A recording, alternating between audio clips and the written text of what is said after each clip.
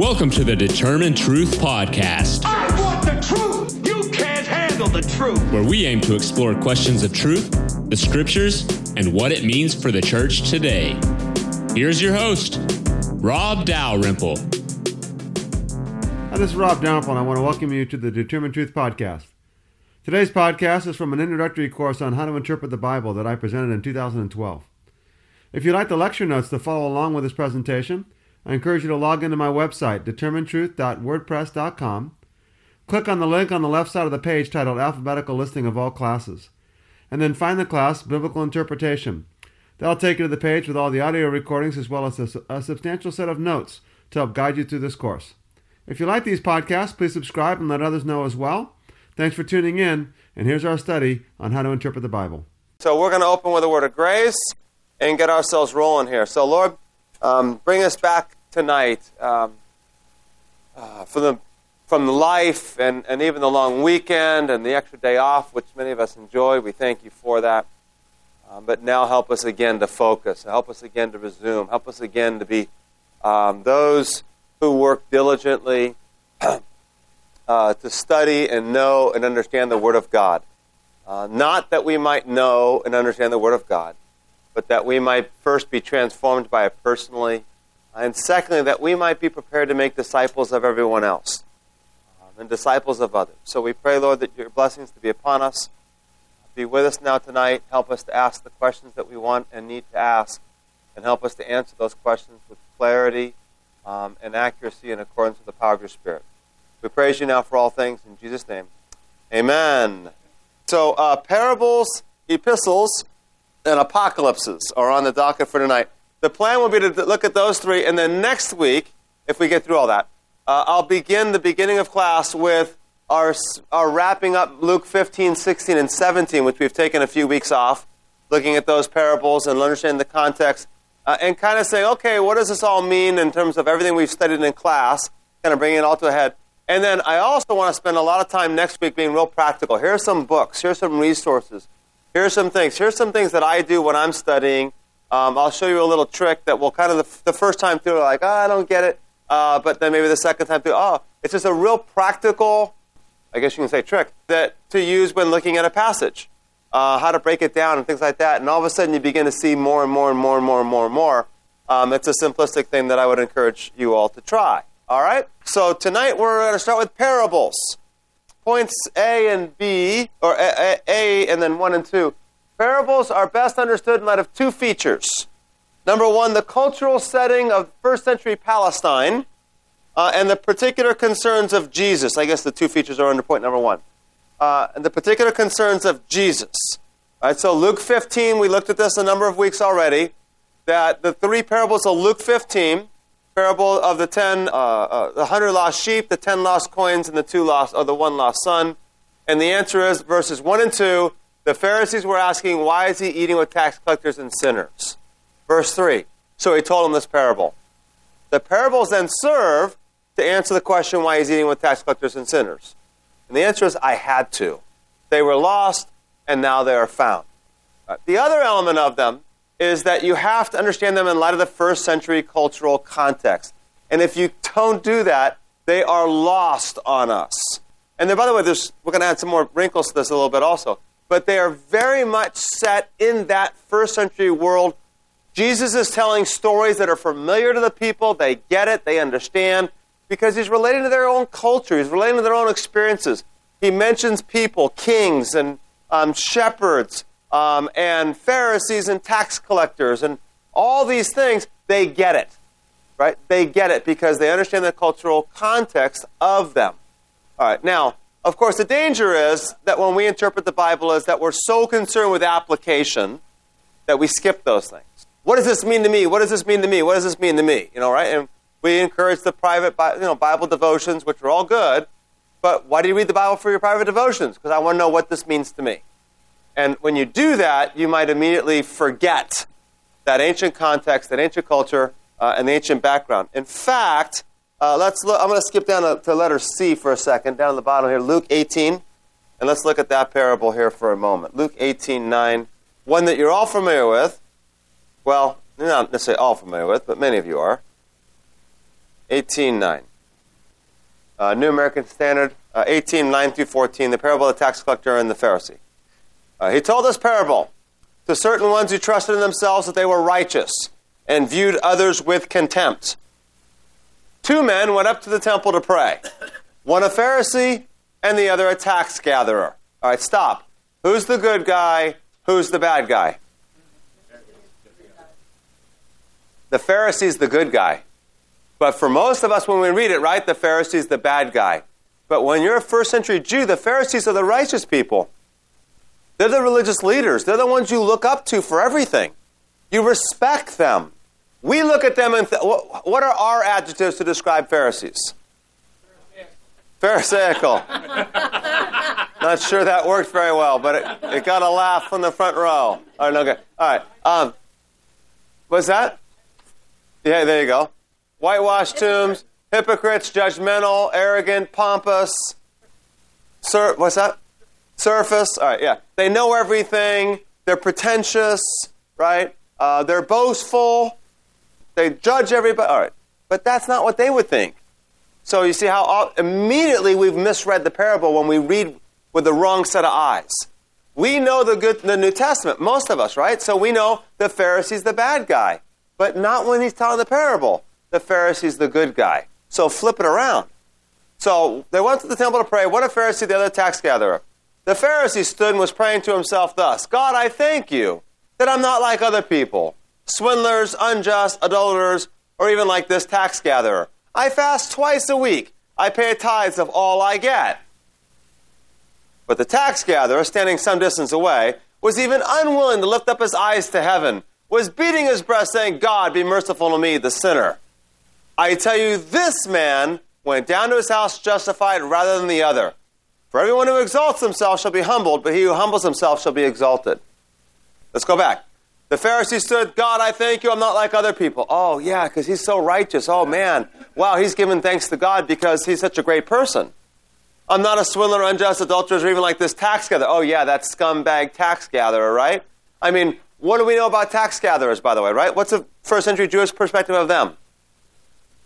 Cheaters. What else? Greedy. Liars. Dishonest. I'm missing a very important adjective here. Traitor. They're traitors. They're Israelites who work for Rome. They not only steal from us, they steal from us to give to Rome. They benefit from Roman occupation. We suffer from Roman occupation. This is as low as it gets. All right, now think, right, here we go. So I'm not like him. I fast twice a week. Wow. The Old Testament law only requires you to fast once a week, and he fasts twice a week. He pays tithes on all that he gets. The law does not require you to tithe on everything. You know that? Remember how, as Christians, do I pay a tithe on money my grandma gives me for my birthday? The Old Testament law would say no. You only tithe on income.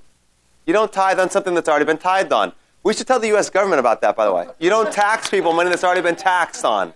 Right? Yeah, here. But the Bible has that right. The U.S. government tax laws don't. Okay, here we go. So I pay tithes on all I get. See, he goes above and beyond the call of duty. But the tax gatherer, standing some distance away, he's not even willing to go into the temple. He's so dirty and filthy, he can't even approach God. He beats his breast. Yeah, he better beat his breast. He won't even look up his eyes to heaven. He can't even look to God when he prays. You see, we think that's humility. They think that's derision. And all of a sudden, Jesus says, I tell you, this man went to his house justified. You're like, what? You got it backwards, Jesus. The people have got to be going, he didn't say that. He meant the Pharisee, right? You meant the Pharisee, right? No. Everything about the parables is upside down. And it's this upside downness of the gospel that Jesus is teaching. And we miss that because of familiarity. Because we become so familiar with them, we actually miss the punchline. Let's see. Point number 2. Parables often have a punchline. They have an unexpected or surprised element. They project a familiar world and then introduce a radically unfamiliar element. All right? And it's usually in the punchline in the end. This man went to his home justified. Like, No way! So now the prodigal son, of course, give me my share of the inheritance, which we talked about already, right? It's like, Dad, I wish you were dead. But then where's the punchline in that? The unexpected end result of that parable. When the father runs to meet him. The son comes home. I know what I'll do. I'll say, Father, I've sinned against God and against you, and I'll come home and I'll be your servant. And here's that great moment of climax. And what happens? The father runs out to meet him. You're like, oh, dude, you should not have done that. We think that's great, but they would have thought that's bringing shame back into the home. You don't welcome shame back. So, but nonetheless, they do. All right. Mature men walk slowly within it. Yes, stop. Please. Wow, it's amazing. The radical cultures, yeah. So if you're listening on tape, we're referring to their work amongst Muslim communities and what would they do if their son came back, and they said they would accept them, but if the daughter came back, they would slit her throat. Yeah. In an Islamic society, generally speaking, right, Allah would never receive this kind of... Well, Allah perhaps would receive this type of person back, but honor and shame are big in Islam, even with Allah. All right? The whole idea... and this, just so you're aware, by the way, if you're ever witnessing to a Muslim, the notion that God became man is blasphemous. Because it's humility, it's disgrace, it's shame. He couldn't even think of becoming a man. All right, so that notion is just the incarnation. But when you begin to realize the story of it, and that is that God loved us so much he did this, I think if you wrap it in that and you personalize it, what would you do for your own son? Would you do this? Yes. Oh, can you see a loving God who does this? And it brings about a great distinction between Christianity and Islam. And that is the nature of God. And so that helps. All right. Matthew 20 is the parable of the workers in the field. Some go to work at 6 in the morning, some go to work at 9, some go to work at noon, some go to work at 5 p.m. They all get paid the same amount. It's like, what? They don't all deserve the same amount. Illustrating that. All right, so here we go. There. All right, Matthew 13 and Mark 4. Let's go to Mark 4. Mark 4.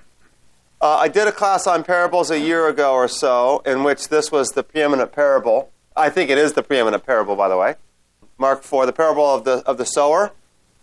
And I'm not going to pull everything up on the screen, but if you have your Bibles open to Mark 4, let me point out a couple things here.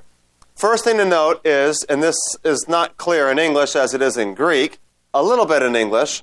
Verse 3, it says, listen to this. New American Standard anyways. The end of verse 9. He was saying, he who has ears to hear, let him hear. In the Greek text, the very first word of the parable and the very last word of the parable are the same word. Translated here as listen and hear. It's the same word in Greek. So that means the parable's framed with this hear, this idea of hearing. Of course, it ends with, he who has an ear to hear, let him hear. All right, now look, verse 15. These are the ones who beside the road where the word is sown, when they hear the word. Okay.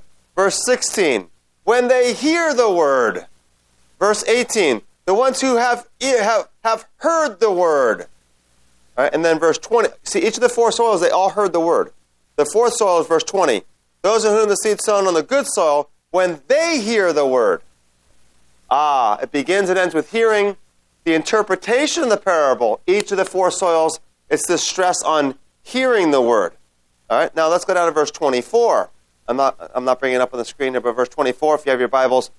He was saying to them, take care what you listen to. Verse 23, if you have ears to hear, let him hear.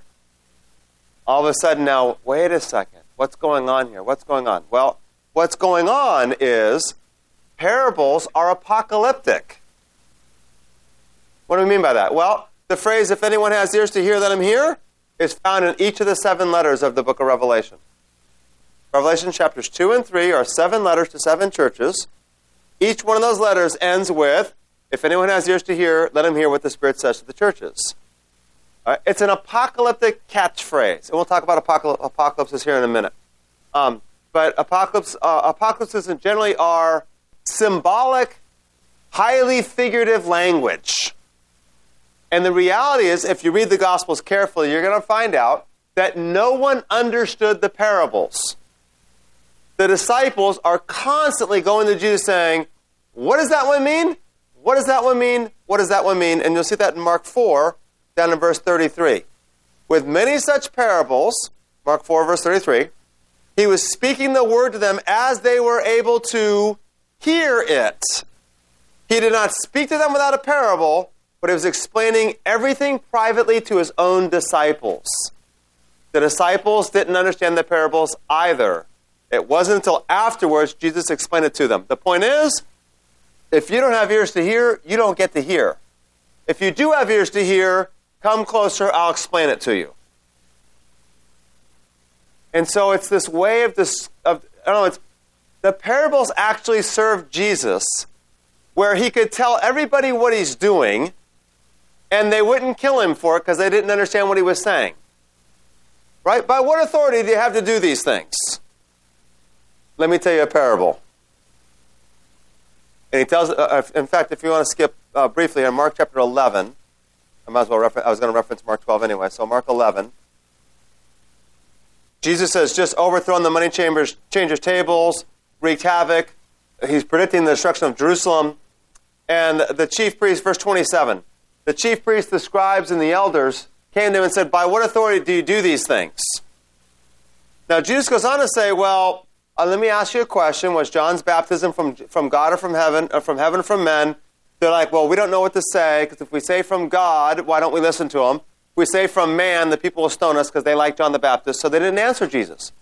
So Jesus said, well, I'm not going to tell you what authority I do these things either, verse 33. But then he goes on to tell them a parable. And the parable is his answer. By what authority do you do these things? Well, here's the deal. This guy plants a vineyard, and the parable is, here's my authority. He plants a vineyard, he sends his servant to go collect the income, but the servants who work the vineyard, they beat that servant. And then he sends them another one, then they beat that one, and I know what I'll do, I'll send my son. By what authority do you do these things? I'm the Son. That's my authority. I'm the Son. So parables are the means by which Jesus could explain who he is and what he's doing without them killing him right away, because they didn't get it. Now look at the end of the parable, by the way. It says, verse 12, they were seeking to seize him, yet they feared the multitude, for they understood that he spoke the parable against them. They didn't understand the parable. They understood that he was speaking against them. It's a very, very clever way for Jesus to go about his teaching. By the way, it serves a great purpose for us because parables are great stories that are easily memorizable, aren't they? If not memorizable, but rememberable. I mean, most of the parables, if I say, hey, tell us the parable of the prodigal son, we could probably say it, even if no one in this room ever sat down and tried to memorize the parable. We can remember almost all the details for it. So parables are highly memorable because they're stories. All right, they make great points. The point is highlighted, mostly upside down from what we tend to think, by understanding the first century culture and what's going on, but then also understand that Jesus is actually using these to illustrate the kingdom of God. Maybe not just the kingdom of God, but who he is and what the kingdom of God is like. The wheat and the tares grow up together.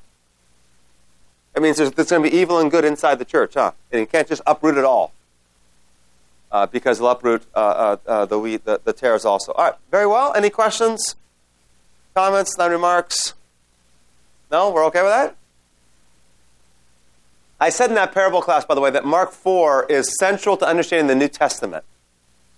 I think if you understand that parable, Mark 4, you'll understand the New Testament.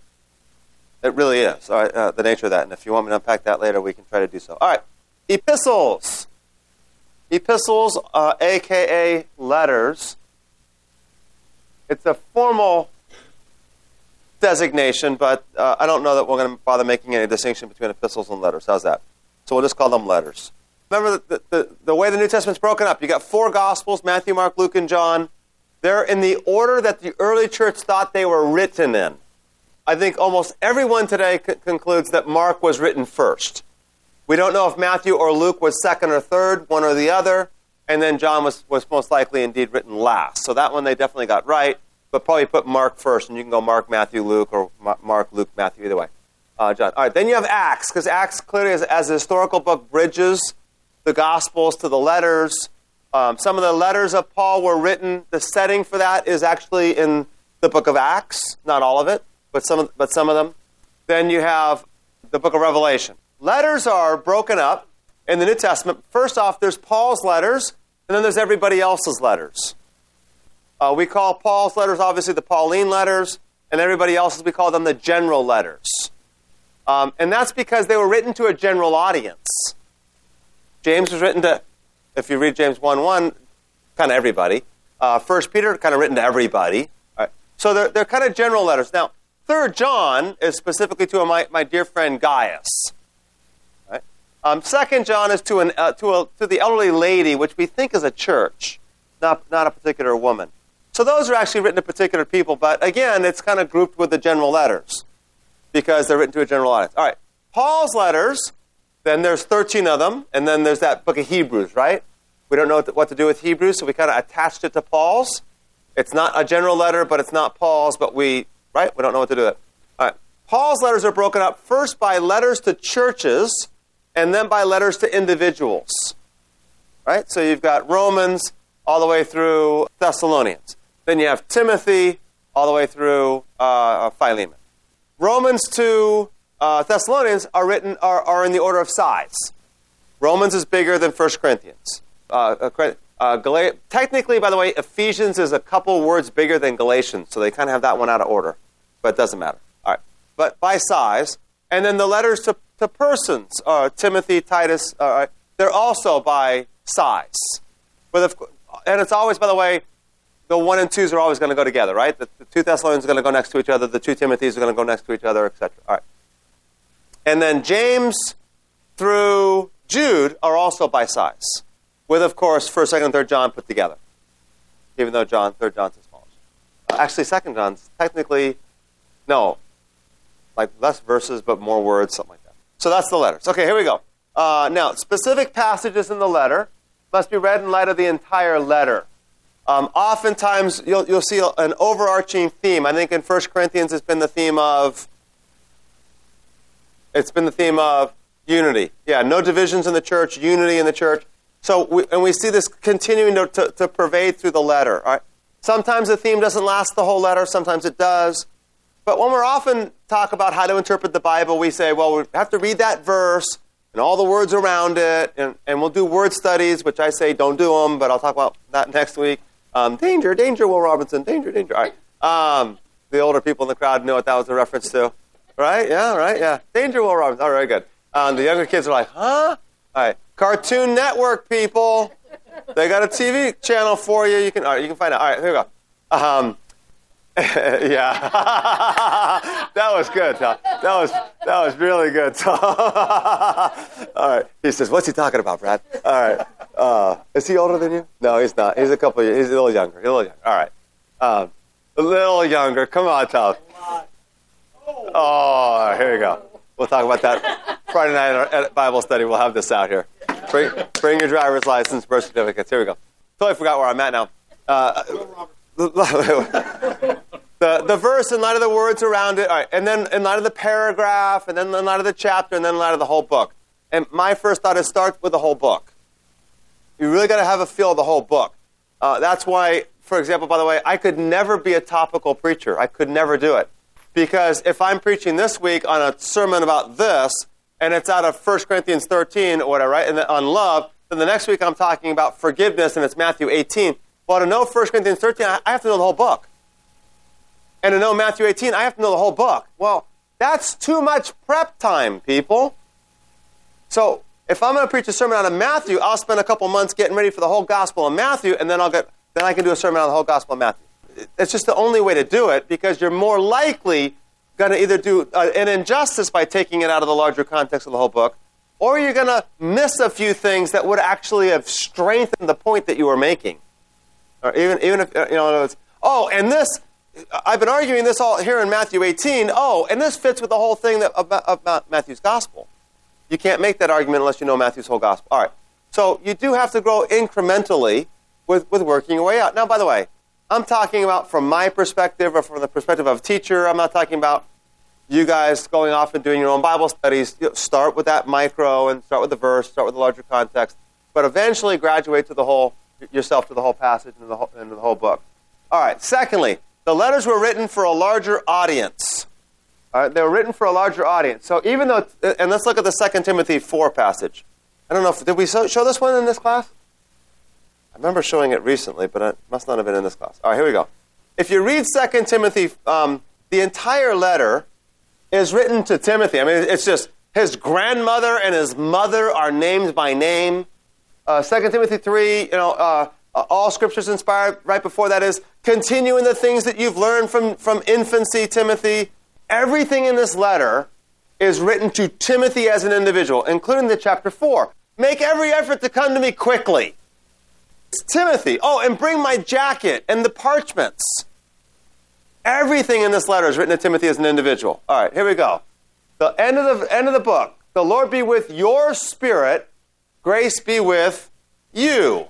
And without showing you, here's the deal. In Greek, the word you and your spirit is singular. He's speaking to Timothy. The Lord be with your spirit. The word you, the last word in the Greek text and in the English text, is plural. Grace be with you, plural. Somebody else is looking in on this letter, and Paul knows it. And Paul's saying, grace be with you, plural, in an incredibly personal letter it's like, whoa. I mean, if you're reading this letter in the Greek, you're like, whoa, it's a double take. Because it's the first time you've seen the word you in the plural or anything being addressed in the plural in this entire letter. So, all right. So Paul knows people are looking in, all right, as well. And I suspect from that, this is one of the reasons why I think that Paul knew when he was writing inspired Scripture. I think he just knew when he was writing Scripture. First, the real 1 Corinthians is lost. If you're in the 1 Corinthians class, we talked about that. I think Paul knew that was not inspired. This one is. That one's not. This one is. Grocery list, not. Right? Note to self, not. All right, here we go. Very well. All right, here we go. Number 3. As with all biblical literature, the letters or the epistles reflect the customs and culture of their contemporary world. All right, so we've got to be familiar with that. Romans 1, your faithfulness has been proclaimed throughout the whole world. Well, number 1, that's an exaggeration. But number 2, the whole world is what? The Roman world. That phrase in Greek referenced the Roman Empire. So we've got to understand this, understand what's going on here. We've talked in the Corinthians class about a woman having short hair or having her head covered, men having long hair, women having braided hair. All these things are culturally relevant issues that we have to understand what that culture was like, what that meant to them before we can even begin the process of determining how to apply it to ourselves. And we're going to have fun with 1 Corinthians 14 tonight in the next class. I'm going to have fun with it. It's up to you whether you have fun or not. All right, here we go. Got any questions, comments? I'm like looking at my watch, which I don't wear because I haven't worn a watch in like 2 years now. Whatever. So here we go. But, it's getting late. Okay, here we go. These letters were written for a specific audience and to a specific situation. We must determine the meaning in the context of the historical occasion in which it arose before determining its present application. Good exegesis. Exegesis means to take out of the text. How about maybe instead of exegesis, write the word interpretation.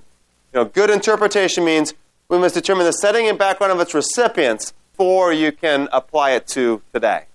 And we've seen this in our 1 Corinthians class, for those of you that are in that class, because there's a big problem with that letter, and that is we don't know the background in some of those passages. We just, in my opinion, we don't know what he's getting at. I'll give you a better example. This will be in the Thessalonians class. 2 Thessalonians 2.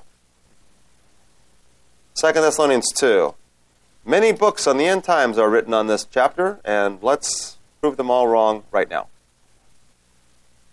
2 Thessalonians 2. I think this is one of the most difficult passages in the New Testament. One of the most. There's about 3 or 4 that I label. And it's not central, by the way. You're like, well, if the Bible's so that hard to... No, it's not always this difficult to understand. But here we go. Verse 1, we request you, brothers, regarding the coming of the Lord Jesus Christ and our gathering to him, that you not be quickly shaken from your composure or disturbed, either by a spirit or a message or a letter, as if from us, to the effect that the day of the Lord has come. All right, so someone wrote a false letter or gave a false report saying, oh, love Paul. And what did the letter say? That the day of the Lord has come. And Paul's like, we didn't write that. That's not from us. All right. So verse 3, let no one in any way deceive you. It will not come unless the apostasy comes first. We're like, what's that? The man of lawlessness is revealed. Who's that? And he's the son of destruction. He opposes and exalts himself over every so-called God or object of worship. He takes his seat in the temple of God, displaying himself as being God. Do you not remember that while I was still with you, I was telling you these things? And now you know what restrains him. No, Paul, I don't remember when you told us these things. And no, Paul, I don't know what now restrains him. Right? We don't know. You can read all the end times books you want, but they don't know either.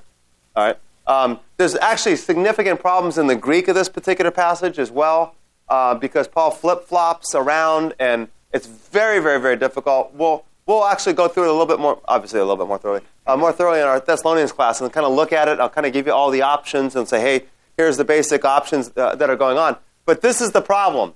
Do you not remember that while I was with you, I was telling you these things? And the answer is no. I don't remember, Paul, what you were telling us because we weren't with you. But because the answer to that question for them was yes, Paul doesn't clarify. He doesn't have to expound or expand on things because they already remember. And you know what restrains him, and we're like, we don't even know what the man of lawlessness is, let alone what's restraining him.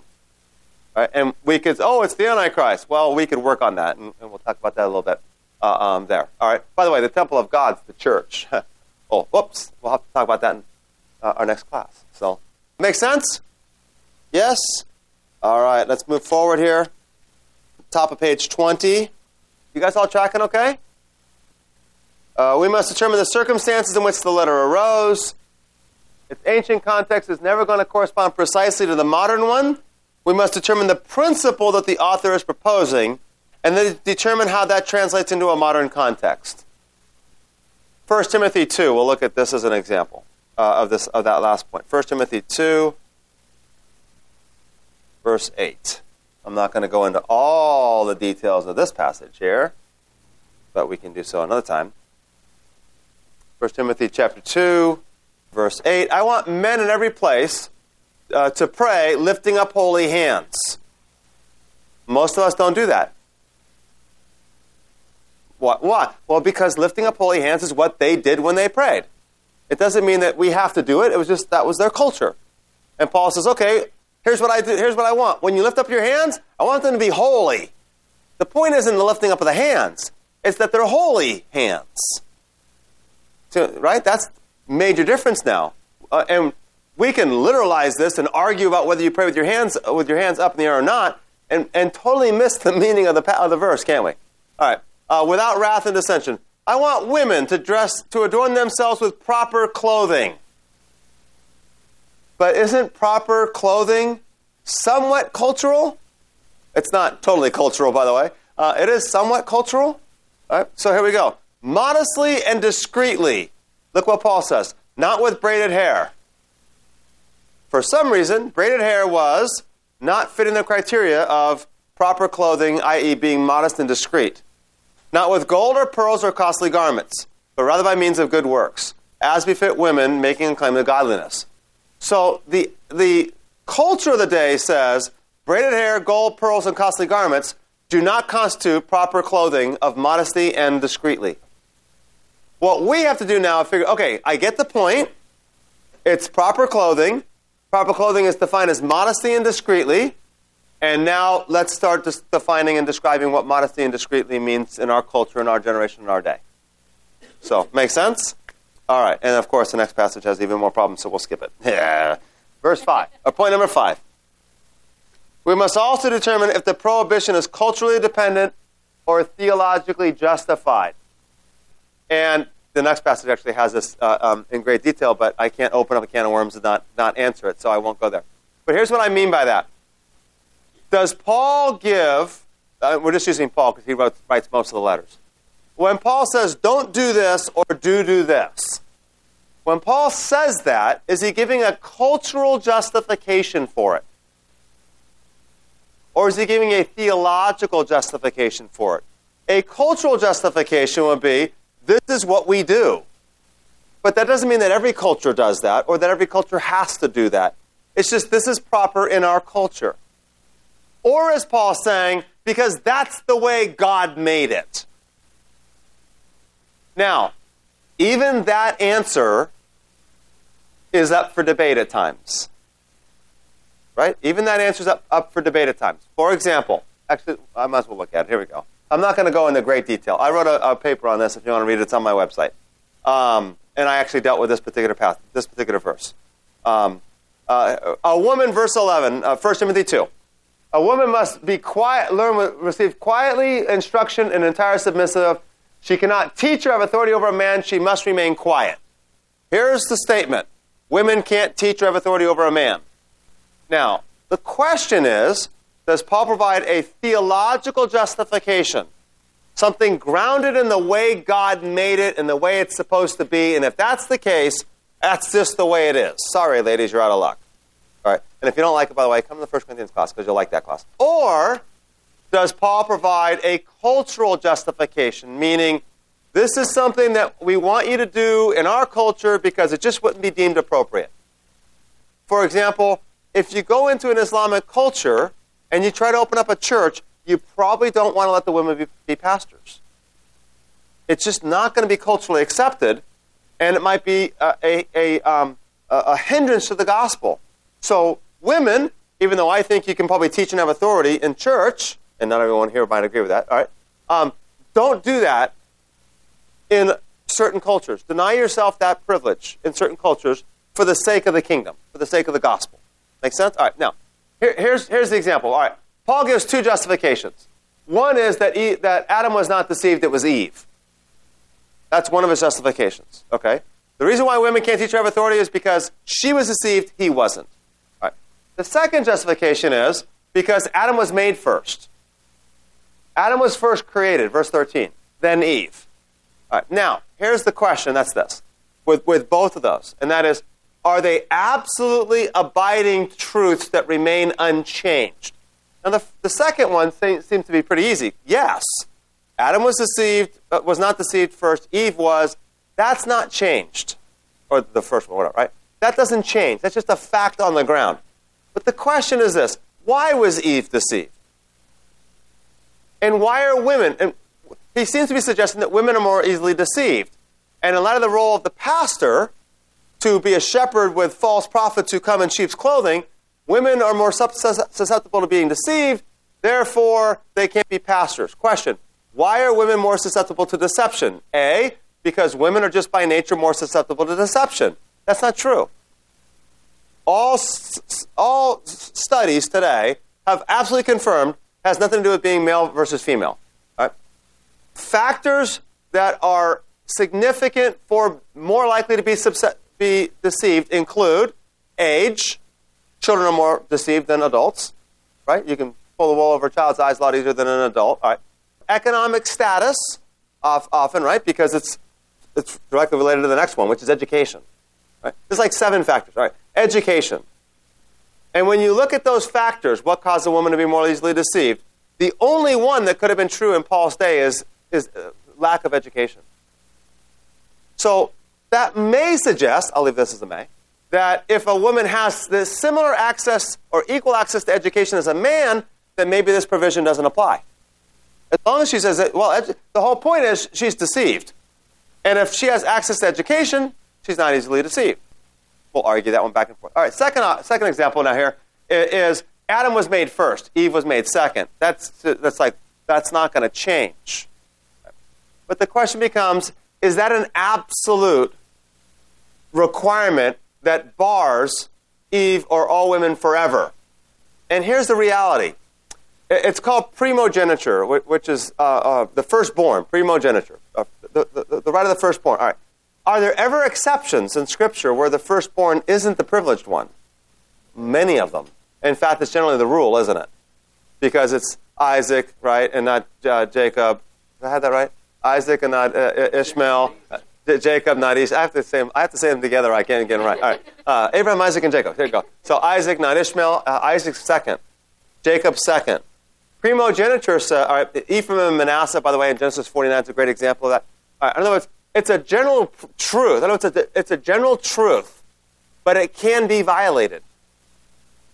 So Paul seems, perhaps, the argument would be, he's giving a cultural thing that in our culture, women are not going to be respected as teachers, and they're not as privileged to education, therefore don't let them teach.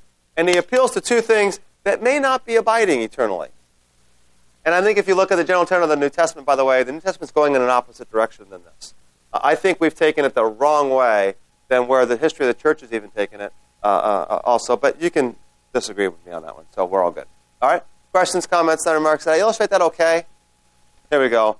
Letter E, the problem is when these circumstances are not known today. All right? The book of Hebrews. Who wrote it? Okay. When did he write it? We don't know. To whom did he write it? We don't know. And you can see, or 1 Corinthians, right? We don't know, or 2 Thessalonians. There are certain things that we don't know. And what that means then is we got to be careful about forming doctrine around it. And by the way, none of these are doctrinal issues. The nature of Christ, salvation, the nature of God. We don't have those problems. So I'm not saying the Bible is difficult to interpret in all these cases. We're talking about applicational instances here or a practical issue there, and women in the church is not just a practical issue, it's a significant practical issue. And we're going to have some disputes on some of these things. But sometimes it's not known. By the way, the book of Hebrews is fabulous. Paul's letters always follow a general format. And the format is, which follows an ancient letter, by the way. And that's so-and-so to so-and-so. Right? Paul to the church in Colossae. Paul to Timothy, my dear son. Right? James to the churches, etc. All right. And then there's a greeting. And the greeting is different in Christian literature than they are in secular literature. In the Christian literature, it's grace and peace. Grace and peace, grace and peace, grace and peace. Whereas in the ancient literature, it was greetings. All right? And then we call the body opening, or the body of the letter. All right, now, the body of the letter always begins with a thanksgiving. The book of Romans. I thank my God through Jesus Christ for you all. Okay? Common format of Paul's letters and ancient letters. What's extremely striking, though, is the book of Galatians. Galatians chapter 1. Okay, because Paul's letters follow this format, and they know the format. I used to write letters to my grandma. Dear Nana, how are you? I am fine. And I realized I used to write that way all the time. So when I was 24, I stopped doing that. Okay. Oops, wrong way. Here we go. Galatians 1. All right, here we go. So Paul, an apostle of Jesus Christ, and all the brothers who are with me, verse 2, to the churches of Galatia. Right, Paul to so-and-so. Verse 3, grace to you and peace. There's that greeting. Verse 6, I am amazed that you are so quickly deserting him who called you by the grace of Christ for a different gospel. There's no thanksgiving. He doesn't thank God at all. It's Paul and so-and-so to so-and-so, grace and peace. Oh, I can't believe you're deserting the gospel already. All right, and it's right. It's not another gospel. It's not another gospel. It's anathema, right? It's accursed. If you do this, you're cursed of God. I mean, this is a strong rebuke at the very, very front of the letter. So this would have absolutely stood out and hit hard the recipients of the book of Galatians. So that's why it's kind of important to realize the way Paul writes these letters, etc. All right. And then I gave an example of details not being known. There's the 2 Thessalonians 2 passage that we already looked at. Okay? Okay. Capital H. Sometimes a doctrine is not taught because it was assumed by everybody. See, here's the very important thing. Point number 1. Letters only address issues that were matters of dispute. Very important. The letters of the New Testament do not contain everything there is about Christian theology or Christian doctrine or Christian practices. It only contains things that Paul responds to the problems that they were having. He doesn't write a whole letter saying, you're doing this really well, and this really well, and this really well, and this really well. It's, hey, I'm glad that you guys are worshiping and fellowshipping together, but here are the problems. Here's what you're not doing. Here's what you're not doing. All right.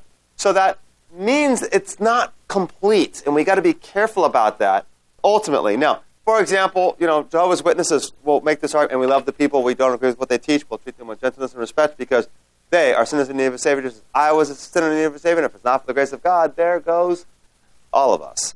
They'll often argue, oh, the doctrine of the Trinity wasn't invented until 325 BC. Right? And we'll talk about this in our church history class. All right. Well, why did the church never come up with the doctrine of the Trinity until 325 BC? Because no one ever disputed it before then. It was so universally accepted, it was never rejected. There's no need to get a council together and say, guys, let's make sure we're all on the same page on this. When they're all on the same page on this. Why go to the time and the expense of convening a council to discuss something we all agree on? So the councils were actually met when somebody finally got enough,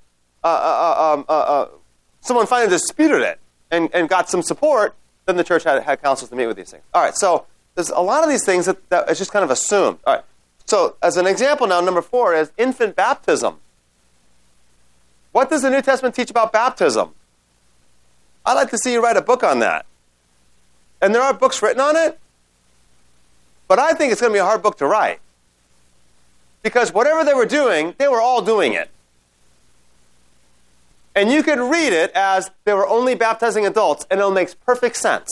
But you could read it as they were baptizing infants too, and it makes perfect sense. And the problem is, no one was doing something otherwise. And because of that, Paul doesn't respond and say, this is what we believe.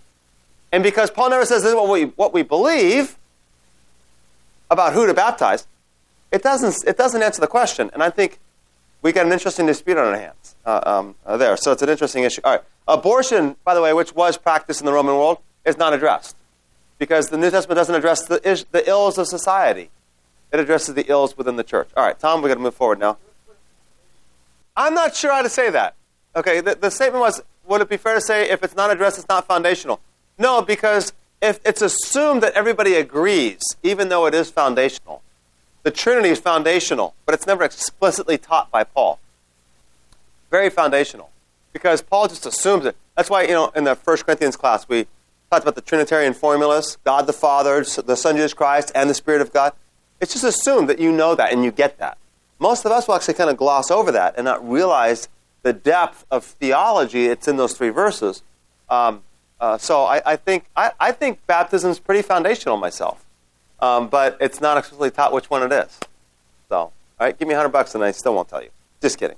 Here we go. Very well. Any questions, comments, and remarks? Are we good? Let's take a 2-3 minute break just to stretch ourselves, and then we'll do the entire book of Revelation in 20 minutes. Here we go. Apocalyptic literature. Page 21. Sorry to keep it quick, but I want to we've been on schedule this whole quarter, or close enough, so. Apocalyptic, the book of Revelation begins with the word apocalypsis. That's where we get the name apocalyptic from, actually, is the book of Revelation, so it's kind of a circular argument there. But the first thing I want you to notice is that apocalyptic literature is not just the book of Revelation. Daniel has majority, chapters 7 through 12, or 7 through 12, are all apocalyptic. Parts of Zechariah are apocalyptic. Parts of Isaiah are apocalyptic. Parts of the Gospels are apocalyptic. Not just the parables, by the way. There's a lot of apocalyptic literature or phraseology or expressions in the New Testament or in the Scriptures. So be aware of that. It's not just the book of Revelation. Let's go to Revelation chapter 1, verse 1, 2, and 3. I don't have time to flesh out all of this. We will do our study of Revelation again this summer. If you're interested, we're going to begin in chapter 13, but we'll begin actually by reviewing the first 12 chapters, and then we'll do chapters 13 through the end of the book. That'll be sometime in the month of July. And I hope to go to Brentwood again. We'll have to see if that makes sense. The revelation, and the word revelation here in the Greek is apocalypsis.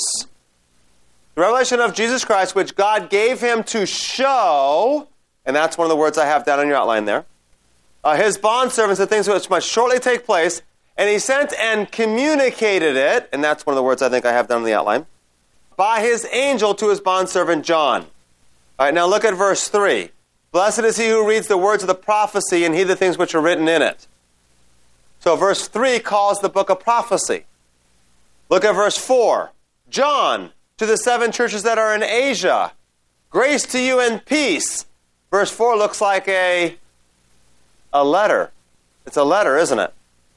So-and-so to so-and-so, grace and peace. So the book of Revelation has 3 genres, all mixed together. All right, and it makes it kind of difficult at times then. So let's see if we can flesh that out a little bit also. Looking at the outline hints, I noted a couple of words in verse 1 of the book of Revelation.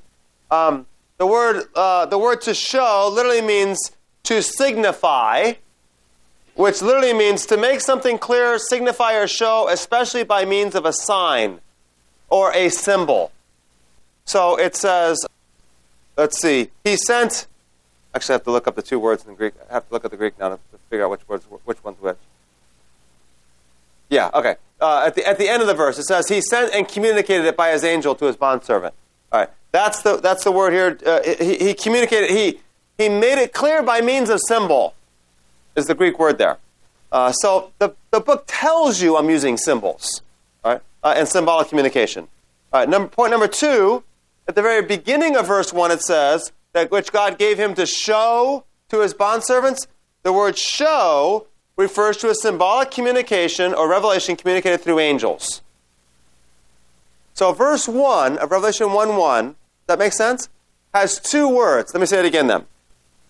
At the very beginning of the verse, it says, the revelation of Jesus Christ, which God gave him to show. That word to show is point number 2. And it means to show as a symbolic communication by means of angels. Then the verse continues to show the things that must shortly take place, and he sent and communicated it.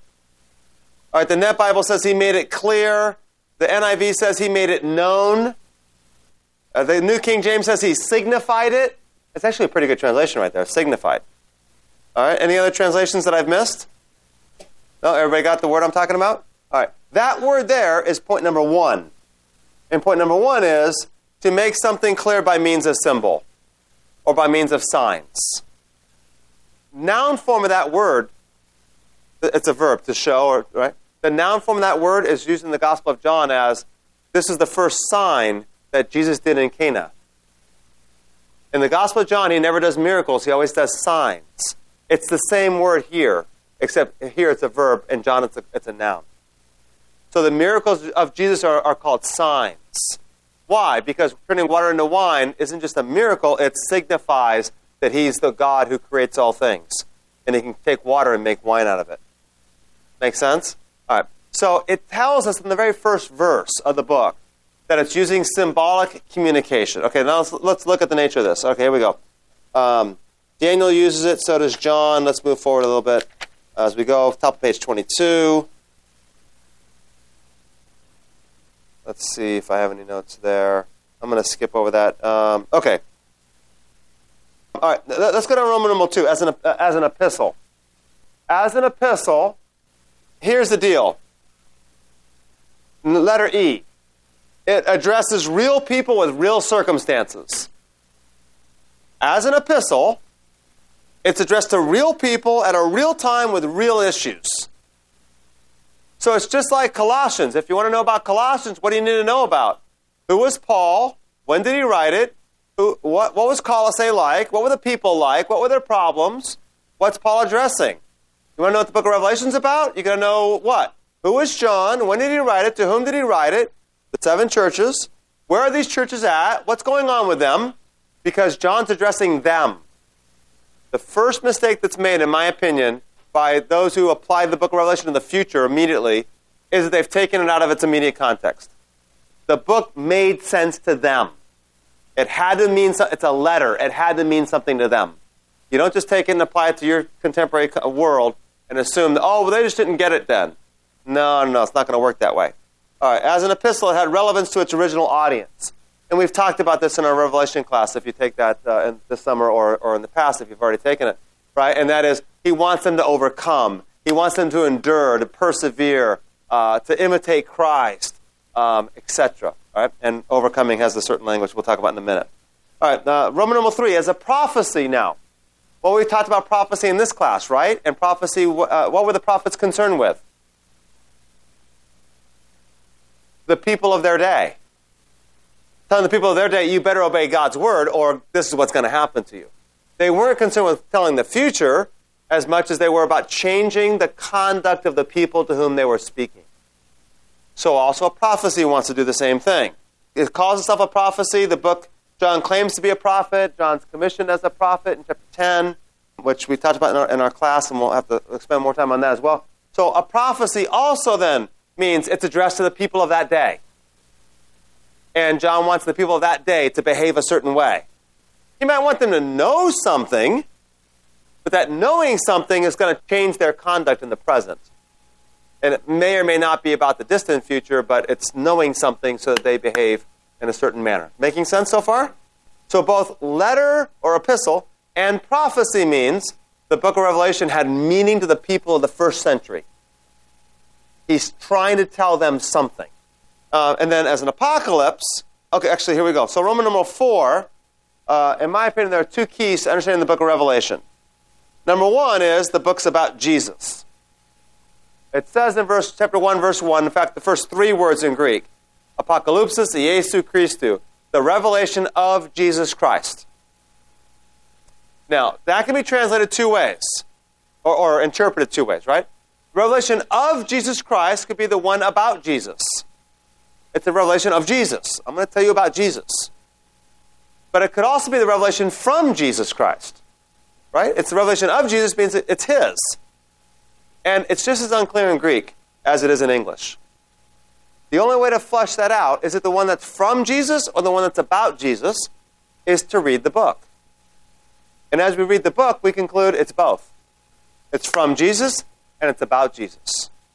So this, I think, is a major safeguard, in my opinion, for misinterpreting the book of Revelation. Because those who misinterpret Revelation today, the modern day, prophetic pundits who write the books about the end times and how an alien's going to come and capture, the Russians and take them up into heaven and whatever they're going to say, whatever they say, right? And the European Economic Community is going to do these things, and then now all that's going to happen. And the first mistake they make is they assume the book is about the present day. In other words, its primary meaning in their world is that it's about today. All right, now, the problem is this. Everyone has tried that for 2,000 years. And for 2,000 years, they've been wrong, except the first century. When the people in the 5th century say it's about our day, they're wrong. When Martin Luther said it's about our day, they were wrong. Martin Luther said it was about the Pope.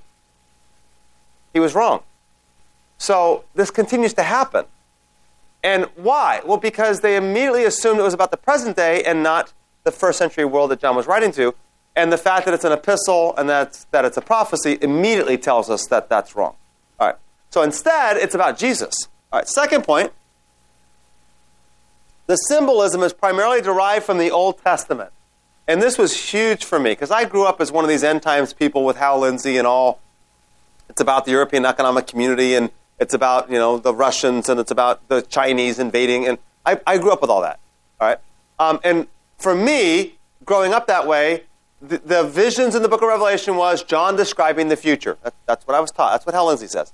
John's seeing the future, and he doesn't know what nuclear war is, and he doesn't know what helicopters are, so he describes them in the way that they would have understood, which they wouldn't have understood because it's a helicopter. But anyways, right? And they got human faces, and they got hair, and and it makes sense, by the way. You could kind of make sense. The sky rolls up as a mushroom cloud from nuclear warfare. All right, you can make it fit. You really can. But they've been making it fit for 2,000 years, by the way. So all right.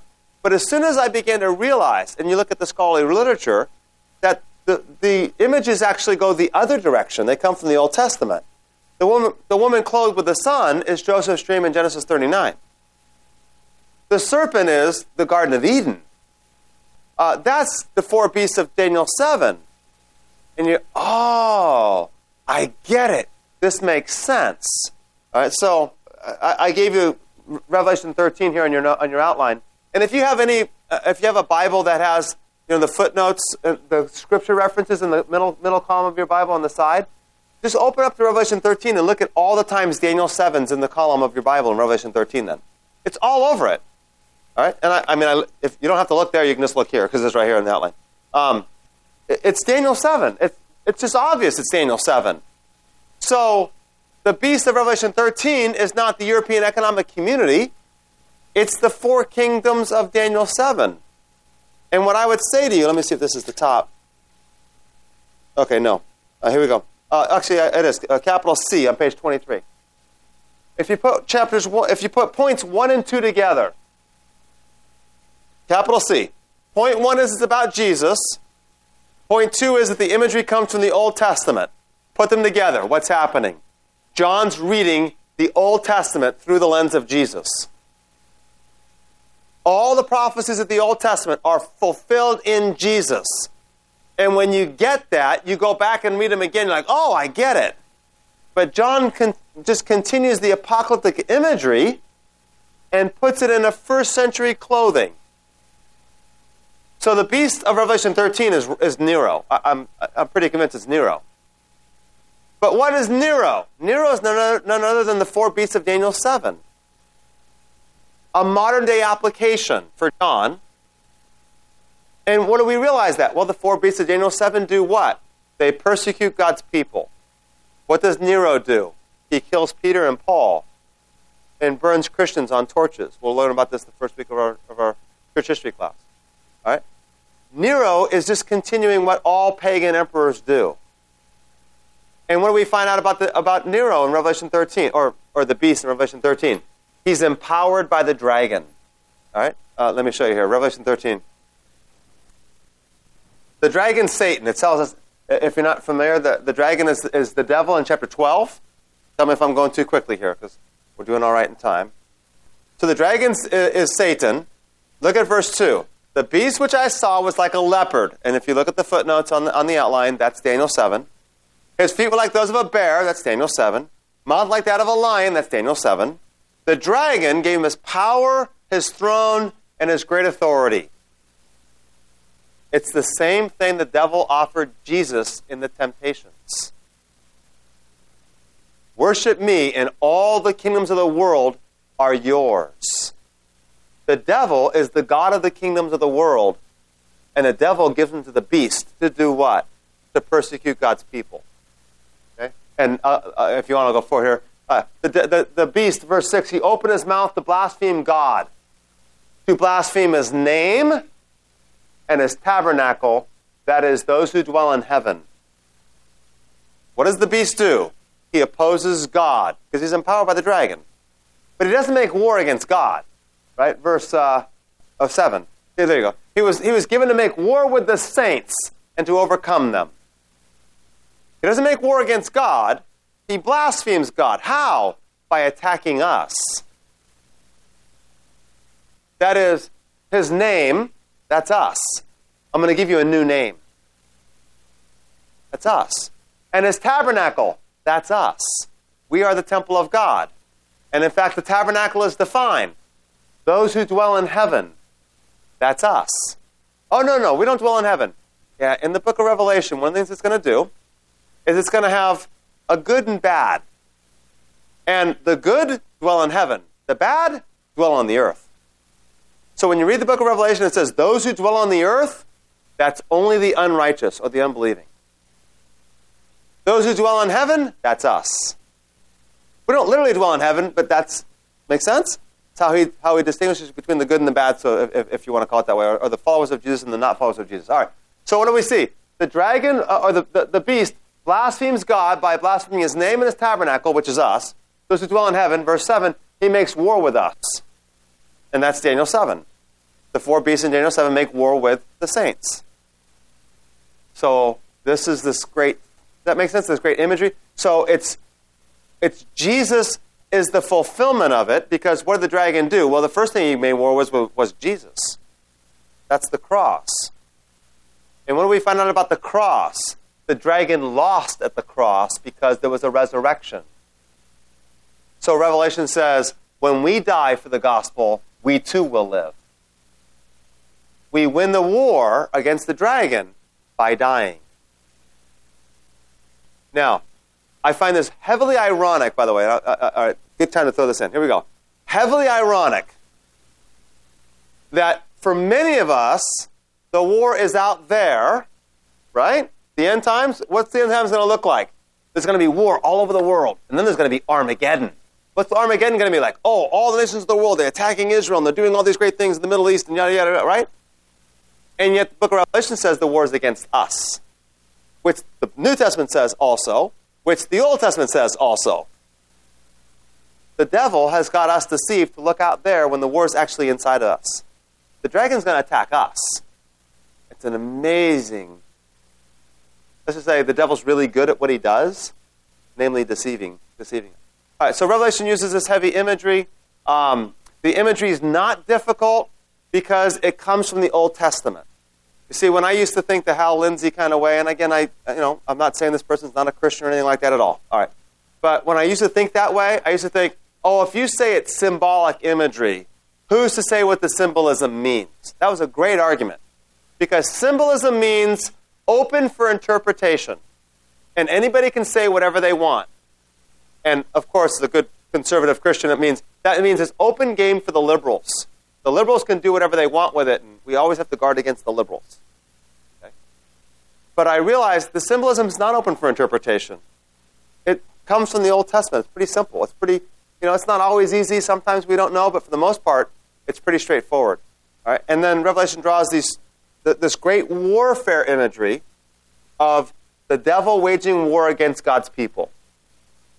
And we win by dying. We win by dying. All right, any questions, comments? Yes.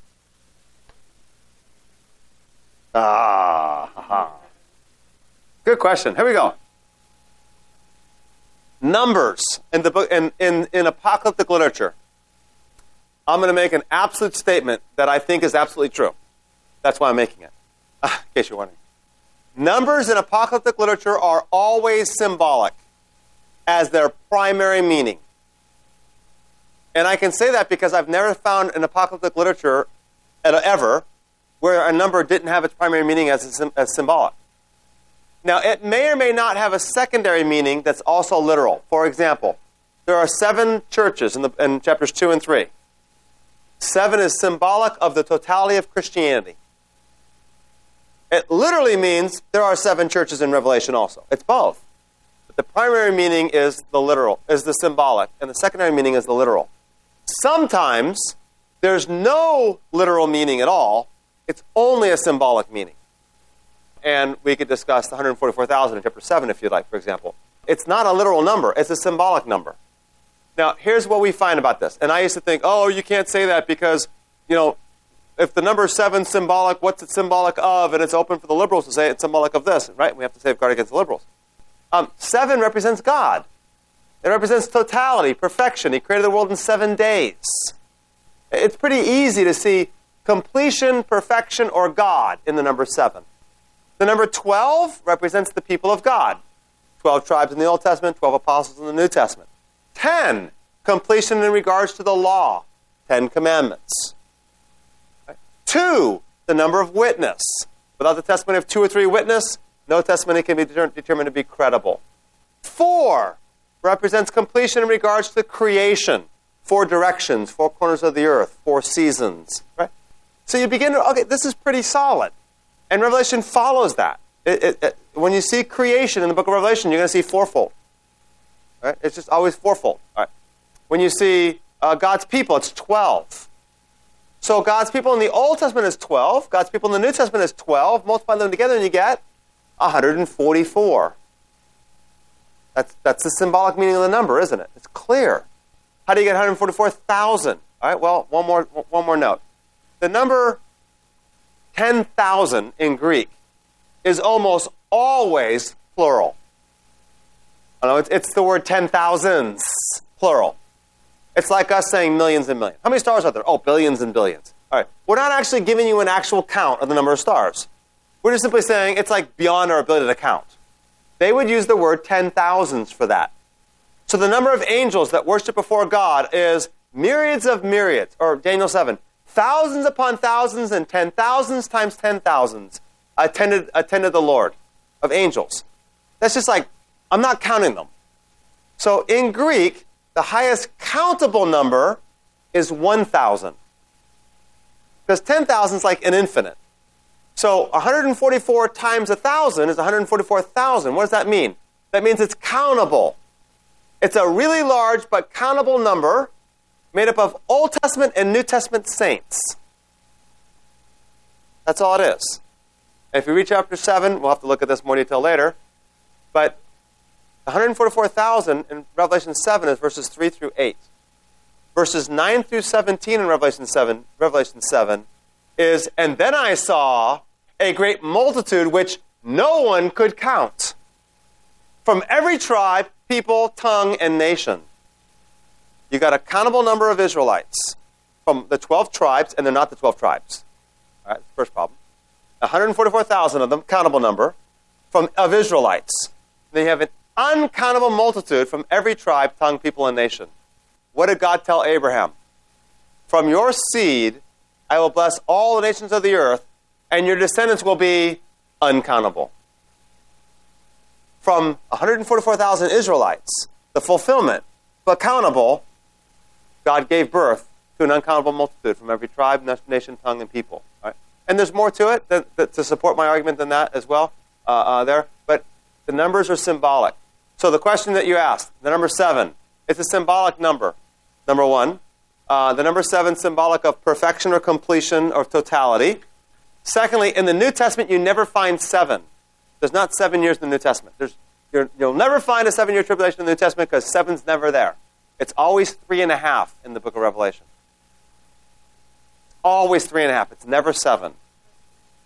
Because 3.5 symbolizes the period of time during which God's people suffer. It's a common, it's actually a Jewish interpretation. It comes from the book of Daniel, but 3.5 is a time during which the people of God suffer. So the idea of a 7-year tribulation is not in the New Testament. It's actually a certain reading of Daniel that I think you have to force into the book of Daniel, and we can look at that later. In the New Testament, you have 3.5, and it represents the period of time during which the people of God suffer. Guess what? The New Testament says that we suffer from the time of the cross until the time of the second coming of Christ. I think 3.5 is symbolic of from the death of Jesus or his resurrection or Pentecost until the second coming of Christ. It's the entire span of history. Why? Because it's not describing the last 3.5 years of history. It's describing John's church at his time. And it's describing us. Does that make sense a little bit? I went over that last one quickly, but I had to. Time's out. Yes? Yeah, the question is, what happens to the dead? We need to stop here if we can, but what happens to the dead between the time that they die and the judgment? Well, again, you do have difference of opinion amongst Christian theology, etc. I tend to espouse the idea that the righteous go on to heaven, the wicked go on to hell, awaiting the judgment day. Heaven's not eternal, right? The New Jerusalem's eternal. It's where we go if we die now, between the resurrection, because before the resurrection it was paradise, from the resurrection to the second coming it's heaven.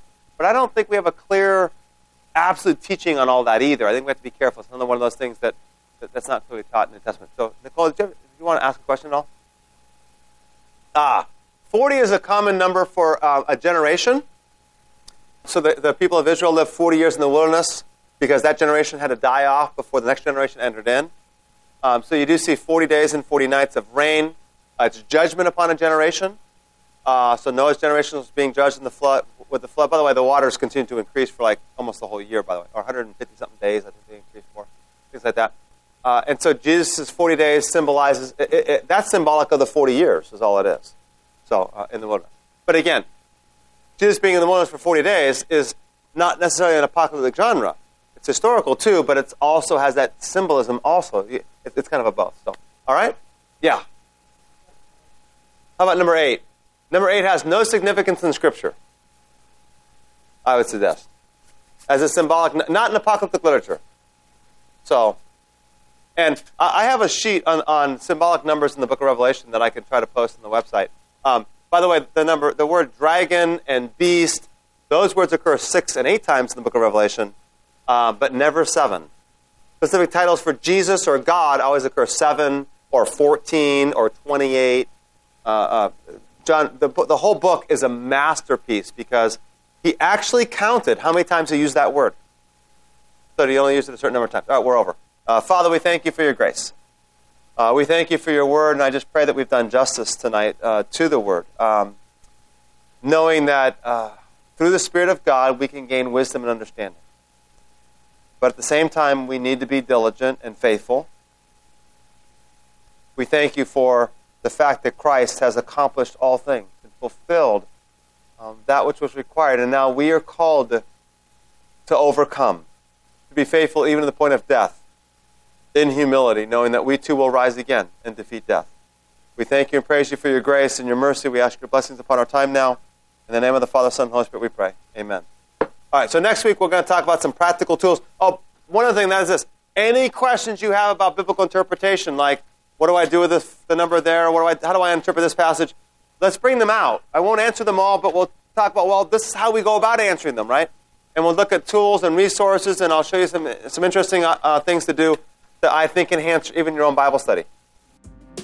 Thank you for listening to today's podcast. If you would like more information on the Determined Truth podcast, you can find us on iTunes. You can follow Rob's blog at determinedtruth.com or purchase his books on Amazon.com.